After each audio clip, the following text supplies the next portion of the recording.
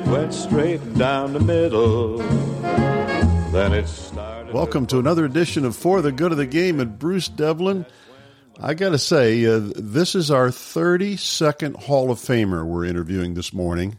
I've probably looked at all of the Hall of Fame acceptance speeches, and I think it's fair for me to say that hers was one of the best, no question. Well, she was one of the best with a golf club in her hand, too. 4-time major champion winner, 18 LPGA Tour victories, and it is indeed a pleasure to have Meg Mallon with us this morning. Meg, thank you for joining Mike and I. We've looked forward to this for quite some time. Well, thanks for having me on, you two. I really appreciate it. I've been listening to some of the podcasts, and they're absolutely terrific and really so important for the game of golf that you guys are doing this. So thank you for that. Well, you're very welcome, as you can imagine, and we've talked about it. Bruce and I are having so much fun doing these. As a matter of fact, yesterday we did Joyce Ziske Mallison, 90 years old in April, still plays golf in the summertime every day. Isn't that amazing? How about that? Yeah. Well, I don't know if I'll make 90, but I'm going to tell you for sure I won't be playing golf every day.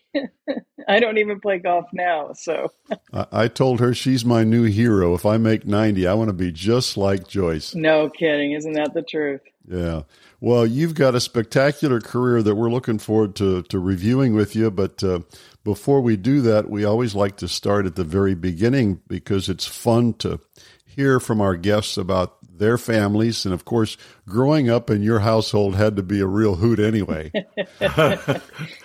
You know, it really was. I loved being the youngest of 6 kids. I think because we were so spread out in age, we all were very close. You know, by the time I was 3, my 2 oldest siblings were already out of the house in college. So they were really more like an aunt and uncle coming back to visit every once in a while. And so it was always so fun when they would come back from college or when they went off into their careers. And I was still a kid in the house. So it was a really fun environment. We had a, great, big, loving, fun family. So you were born in Massachusetts, but that didn't last long, did it? Because you headed to the Midwest pretty quickly. Yeah, the 3 oldest kids were born in New Hampshire, and the 3 youngest kids were born in Boston. And my father worked for Ford Motor Company, and of course, the center of Ford Motor Company is in Detroit. So we moved to Detroit when I was about 3.5 years old, and that's where I spent the rest of my young years and formative years in Michigan. You still got those ties to the East Coast that come through occasionally too, though, don't you, in terms of things you do, teams you root for, and so forth? Oh, for sure. Yeah, it was really fun. Because my dad worked for Ford, he did promotional work for him back in Boston. And so he got to know the Boston Celtics at the time. They did some commercials for Ford then. And, back then it was more of a family atmosphere. And so for example, my christening party in 1963, the entire Celtics team was in our house. So you had Bill Russell, Casey Jones, Bob Cousy, all those guys in our house. And my 15-year-old brother was parking the cars.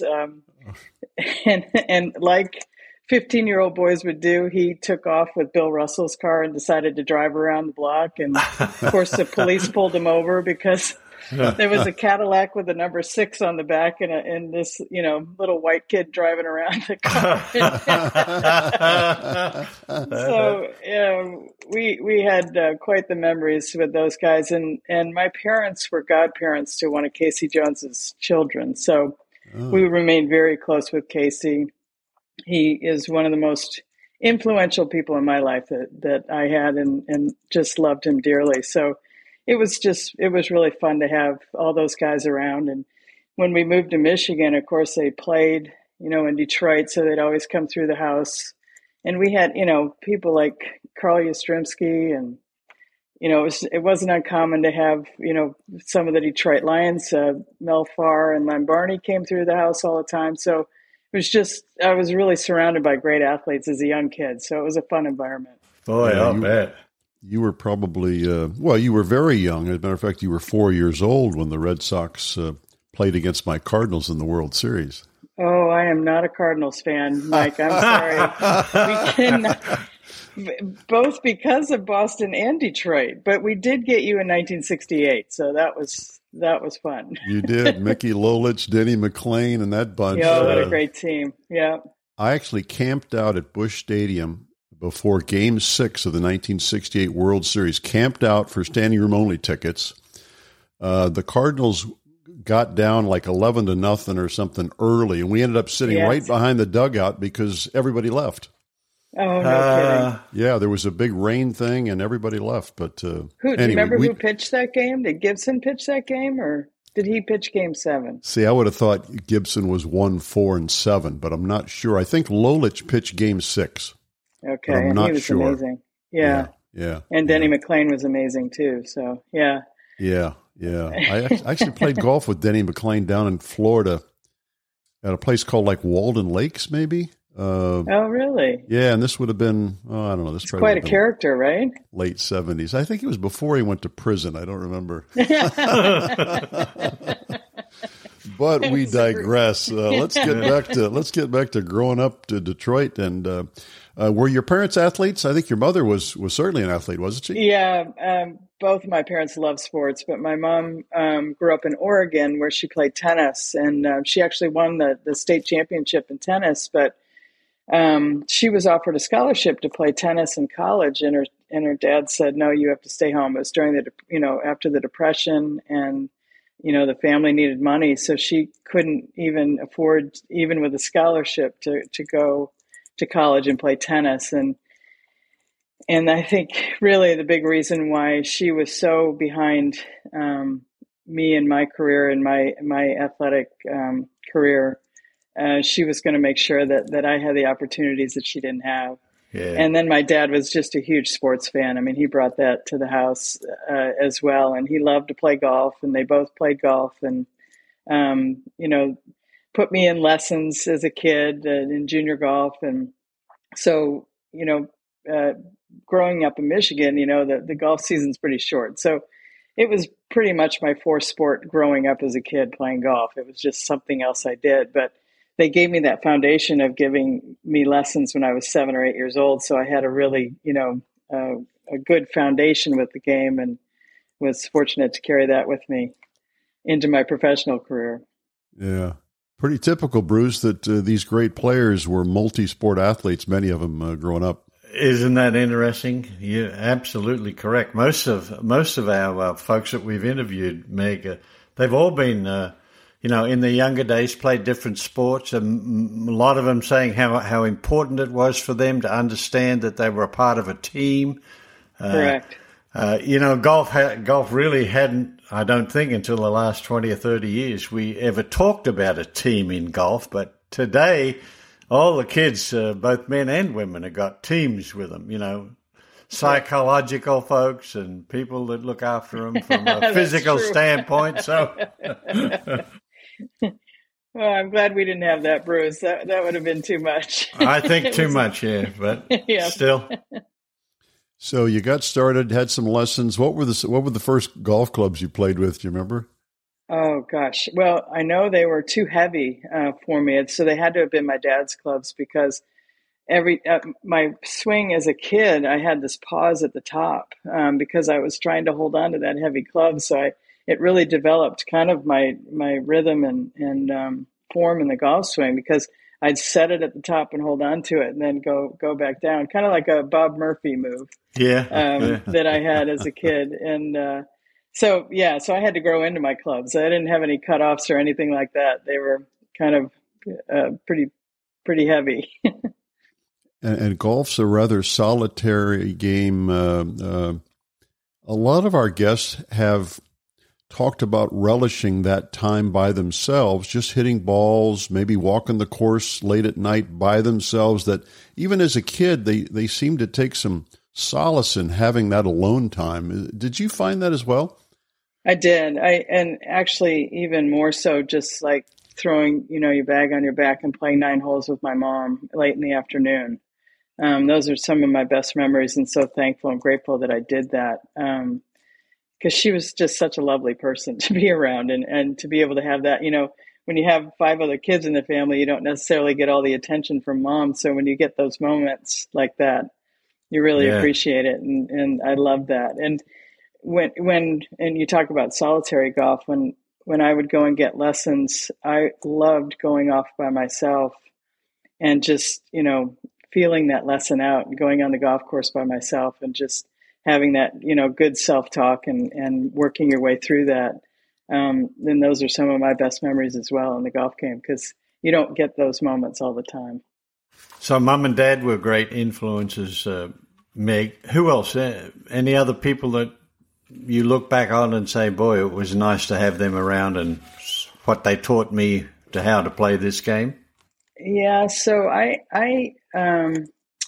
was lucky. I had a lot of great influences from, like I said, the athletes that were around our house, to my parents being huge fans, and my mom especially, really getting involved. But I would, read books about Babe Didrikson as a little kid, because I thought for sure I was going to be in the Olympics, because for me, that was the only thing that a girl could do was play in the Olympics. And so the fact that she played golf as well as, she was probably one of the greatest athletes in the 20th century. But just to know, I kind of learned about the LPGA through her and reading books, that way, and knowing that what she accomplished after she had become a great Olympic athlete. So that was a big thing for me as a kid, to see another, woman being successful in sports, because we didn't have a whole lot of that. And I was also really lucky to be, when I was 8 or 9, and when Title IX came along, and that opened up a whole world for me as well. I was able to play, and I played Little League baseball with the boys. I played, tennis, swam, basketball. I was able to do all these things much more freely, and I feel really lucky that I was part of that era as well. So as far as who influenced me early on in my golf game, I had Paul Van Loozen was my first teacher that I had. And he gave me a great foundation of the golf swing at our club. I was a member at Edgewood Country Club. And then my parents just felt like I needed to, go to the next level. And I don't know if you remember the name Elmer Priestcorn, but he was a teacher that taught a lot of the women on the LPGA back in the 60s and 70s. And he was a local pro at Pine Lake Country Club outside of Detroit. And so I started taking lessons from him when I was about 16. And he, just taught me even more about the golf swing and the game, and got me to where, I could play at the collegiate level at that point. Yeah. Very interesting. So you talked about working with him at 16. That's about the time you had your first hole-in-one, wasn't it? So both my brothers love to play golf. They're not very good, but they love to play. And they're going to hate it that I said it. They're not very good, but they have between like a 12 and 15 handicap. They love to play golf. But yeah. My one brother, my oldest brother John, wanted me to play in this. It was like a fundraiser pro-am, something going on. I don't know. One of his buddies was putting it on, and this big thunderstorm's coming across, and I was scared to death of like I'd heard, saw the Lee Trevino stuff, and I was scared to death of lightning on a golf course. And he's like, no, we got to finish this. This is our last hole. We got to finish this par 3. So I had the big spiked shoes on. I took my shoes off and I ran up to the tee, hit my shot, and ran back to the golf cart. And my brother's jumping and down, going, "It went in." I said, "Get in the cart. Let's get out of here. We're going to get struck by lightning." So yeah, that was an eventful hole-in-one for sure. I bet it was. And you mentioned lightning. Bruce was actually there at the Western Open and at Butler National that year that everybody got hit. Yeah, I was standing on the 14th tee and saw those guys get zapped down in the fairway. We thought we'd lost all of them. It was quite amazing. Yeah, it's no joke. I bet, and I'm sure that affected you for the rest of your life too. I mean, anytime anything comes or I hear thunder, I'm gone. I don't mess with it. You talk about the spike shoes. Now, I've been knocked over because of lightning. Have you? In Florida? Yeah, you felt it. Yeah, went through the ground, hit the spikes, and it's scary. I don't blame you for feeling that way, but yeah, the upside of that day at Butler National, as Bruce would tell you, it sure changed how the PGA behaved around weather. Yep, yeah, sure, no did. doubt. Yeah, and I think the USGA as well. I think everyone took the right precautions after that. Yeah, yeah, no doubt about it. So at what point did golf go from your number 4 sport to your number 1 sport? Well, I was the captain of my basketball team at Our Lady of Mercy High School. And I was thinking, I got to play something, going forward. And I got one letter from a small college in Michigan about coming to play basketball there. And it was like, oh, I don't think I want to do that. And I had played in some state tournaments, played golf in some, just local state tournaments, and, got a little bit of recognition from a couple schools in Michigan. So the Michigan State coach contacted me, and I went there on a recruiting trip, and she offered me a 3-quarter scholarship. But during the recruiting trip, she had talked about Ohio State and how they're the best team in the Big Ten, and, on and on. But she said, if you come to Michigan State, you'd, definitely close the gap for us, or whatever she was saying.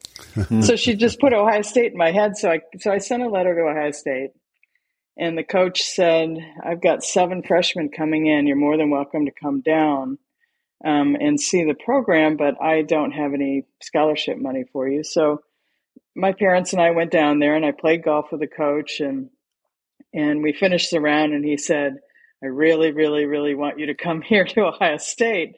I can't offer you any money. And my parents were, and this is another moment, you have forks in the road where you go back and look at, and my parents were like, it's up to you, which, God bless them. They were probably ready to retire by then and move off into the sunset. And here's their last kid, having to pay out of state tuition to play golf. So I decided to walk on at Ohio State. And fortunately, I earned a full ride by my senior year. So it was a good bet that paid off. Yeah. Yeah, your folks felt like they got a raise. Yeah.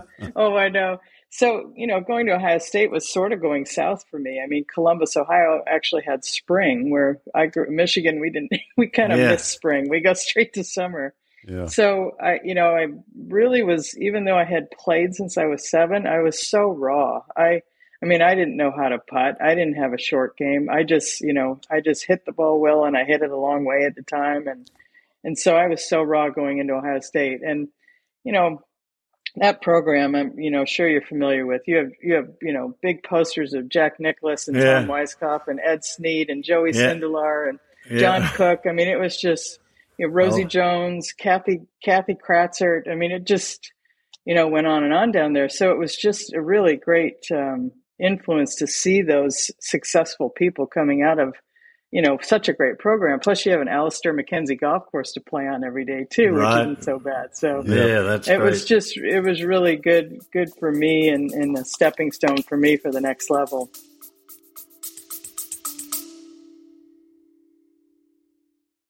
Hear that? That's the sound of a walk-off albatross, a 2 on a par 5 to win a 2-day golf tournament. That shot happened to me. 1 in 600 million odds. Since then, people call me Albie. Now, I've told this story so often, my friends can't take it. I'm pretty sure my wife, next time I tell her, she's going to leave me. So I decided to start a podcast to tell the entire world about it, because it deserves it. It's the craziest shot you've never heard of. And guess what? There's tons more stories like this all around golf. And that's what our podcast is all about. Join me and my fellow degenerates, Panda and Shepard, as we dive into them. Insane bets, crazy what-if scenarios, and all the you had to be there type moments in golf. Find us wherever you get your podcast. Did I tell you about my albatross?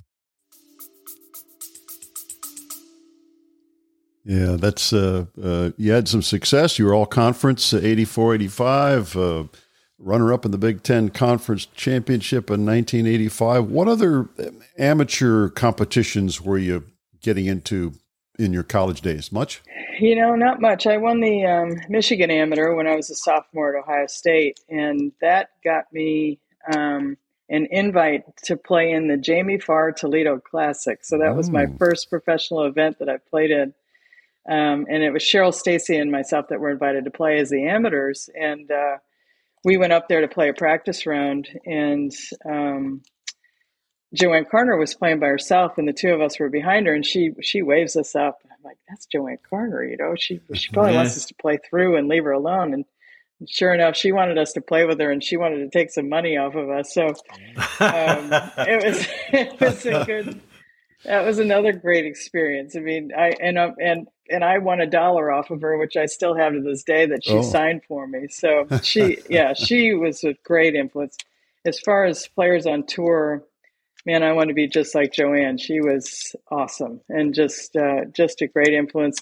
She would spend so much time with the young players where, if someone was having a bunker problem, you'd see her over there in the bunker with a young player for an hour teaching him how to hit bunker shots, and she just was just an incredible ambassador and just a great influence in my career for sure.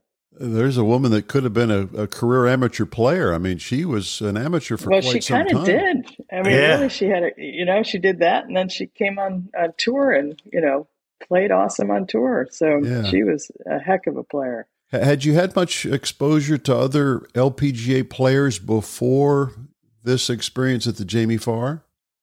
No, hardly at all. There was one, Bonnie Lauer, who played at my club that I grew up at, was on tour, and my parents were good friends with her parents. So that was really the only.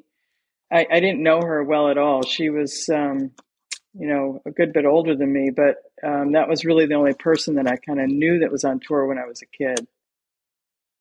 So the trip to the Jamie Farr, was that the influence that decided you to take a shot at playing as a professional?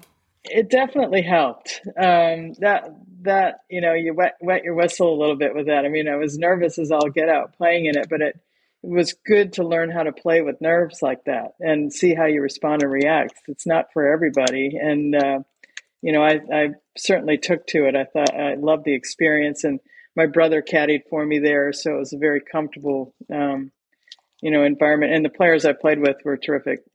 With me too. That doesn't always happen. So I was fortunate for that. But I got out of college and all my friends were going out on the mini tour, and I thought, well, I'll join them. Again, another thing my parents let me do. They got my dad got 5 of his buddies at Ford Motor Company to put up $5,000 each to help me go out on the mini tour. And I think I spent $24,999 that year and didn't make much money. But I sure had a lot of fun. A little too much fun. But I decided at that point, I'm like, okay, I'm going to put myself on a 5-year plan. And if I'm not making money by then, I don't want to be at home living with my parents. So I better figure something out here. So that's really when my professional career turned around, when I met Mike McGettrick and started taking lessons from him. And that's when I really actually took the game seriously and really knew that I wanted to be out there professionally. So at the time you came on the scene, then you turned professional in 1987 at age 23. I think it's fair to say you were still a relatively unknown, right? Absolutely. And no idea. Yeah. And which was great for me. So I could then just build a foundation, right? There wasn't, one of my best friends was Kay Cockrell, and we traveled on tour together. And I always felt so bad for her because she was a 2-time U.S. amateur champion. And it was just constant attention, on her golf game from outside sources that just, really put so much pressure on her. So I learned watching that, as traveling along with her and what she had to go through. And I just kept kind of building a foundation underneath me of learning how to play, developing a short game, knowing how to play when your swing's off and all of those kind of things before I found success. And I think that's the reason why I lasted so long, because I was, I was allowed that time to build a foundation to be ready for when success came. And I just kind of learned from all these people around me and what not to do and what to do. And I remember watching Pat Bradley. She'd be the last one on the putting green. Betsy King, last one on the putting green, most successful on the golf course. I'm like, okay, there you go. So I learned that. And then I'd go in and listen to Pat Bradley's press conferences and how she handled that. And she was one of the best. I mean, she had one quote after another. And that's all the media need. I mean, these people have to write something every night, and you just got to give them something, right? Why fight it, or why, look at it as something negative? So Pat taught me a lot about that. So I just kind of really soaked in a lot of what these, great players did and tried to learn from them as much as I could. Yeah. Interesting that you talk about almost like you could operate under the radar a little bit early on because you weren't coming in with that big resume, that amateur resume. You think back to people, I guess, like Vicky Getz Ackerman or Laura Ball came in with just under the white hot spotlight because of a great amateur career, right? Yeah. And like I said earlier, it's not a life for everybody. I mean, you could play golf, amateur golf, and be home all the time, and only play 7, 8, 9 events a year. It's a whole different, beast being out on tour, traveling. I mean, it's like going to college for the first time. It's such a shock of everything that you have to do to take care of yourself and get around. And, the first two years on the mini tour, I put about 60,000 miles on the car, driving everywhere. I mean, you had no choice but to drive everywhere. So, but that was also a great experience, a great learning, growing experience to do that. And I loved it. I embraced it all. So I think that helped as well. Yeah, you mentioned that first year or two, and we've had other guests talk about this experience as well. I know you can remember new cities, new hotels, new golf courses. Everything's new, isn't it? Finding places to eat. Oh gosh, yes, I know, and not spend too much money on it either. So maintaining a budget and all of that. I remember my first trip to Hawaii. I was like, "Woo, this is fun," and I was like, "Ooh, this is expensive." Yeah. Well, you come on the scene as you did coming on the LPGA tour, and boy, there were a lot of great players already on the scene. So you're looking at Nancy Lopez and Amy Alcott, Pat Bradley, Beth Daniel, Julie Inkster, Betsy King, Patty Sheehan, Hollis Stacy, Laura Davies, Akamoto, Newman. I mean, my goodness gracious. Yeah, it was a great time to play. It really was. I loved it. I call that I think the greatest era in women's golf was that 80s group. It was Alcott, Bradley, Daniel, King, Lopez, and Sheehan. I mean, how do you win a major in that group? I mean, they all dominated, and they were awesome players. And you talk about athletes like Patty Sheehan and Pat Bradley. Betsy King was a 3-sport athlete in college. I mean, they all came from athletic backgrounds. So, not only great players, but great people, but so competitive. And it was really fun to get the chance to compete against them at the highest level, for sure. And compete you did. 20 professional victories. 4 majors, and boy, against all those great players, that's some record. I snuck them in there, didn't I, Bruce? You sure did. I really embraced the majors. I loved it. I grew up a half a mile from Oakland Hills in Detroit, so I knew what a great golf course looked like, and I knew what a good conditioned golf course looked like. So, really for the women's tour, a lot of times we were just selling real estate. We were playing golf courses that were just kind of very uninspiring. So when you got to a major championship, you knew you were playing a great golf course. You knew it was going to be in the best condition, especially the U.S. Open. So I got so excited to play in those events. And I just think with that attitude alone, I was beating half the field because most people would trudge into a U.S. Open going, oh, God, it's going to be so hard and this and that. I was just like, I couldn't wait to get there because of that reason, because I knew I was playing on the best condition, best golf course we'd play all year. Yeah, you say that that mindset that you took into a U.S. Open, for example, that gave you an edge. We've heard the reverse, haven't we, Bruce? Some of these players that walked into Augusta National saying, this isn't my cup of tea. That's a shame. I can't putt these greens. Or I mean, I won't name any names, but very famous Hall of Fame type caliber players that said, I went to Augusta with the absolute wrong mindset. Yeah. Well, there's definitely horses for courses, as you know, and there's some courses that just don't suit your eye or fit you. But I would say on the men's tour, there's very, very few of those. On the women's tour, we had a lot of those. Yeah. Let me ask you this.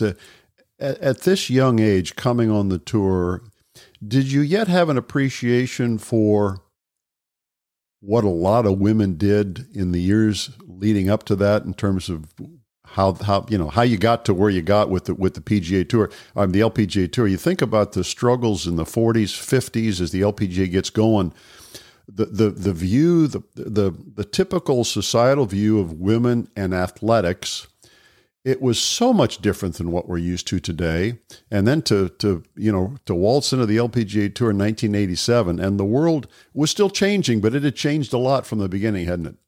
It had, and that's where for me, going to an all-girls Catholic high school and playing sports there, I had such a great experience as a female athlete as a young kid. So I think I had much better time adapting then moving forward into a professional life of it as well, because I felt like I was ready and belong there and should be there. But you talk about the earlier players. When I first came out on tour, Louise Suggs was still out there and she was playing a little bit. And boy, I learned hard and fast what those women went through Louise. And I so cherished. I became very good friends with her right up till the day she passed, and really learned so much from her and about everything that they went through in that time period. So I so appreciated that relationship and that friendship that I had. She was tough. I mean, they had to be. They had to be, right? And and they all didn't, they didn't love each other. It wasn't a kumbaya moment with these women. But they all had the same goal, and they all made sure that they didn't get in each other's way to, make sure that tour stayed alive. And they had obviously some great personalities and players, but if it weren't for players like Louise, who was, I think, president like 5 or 6 times, running that thing, and then also playing great golf along the way.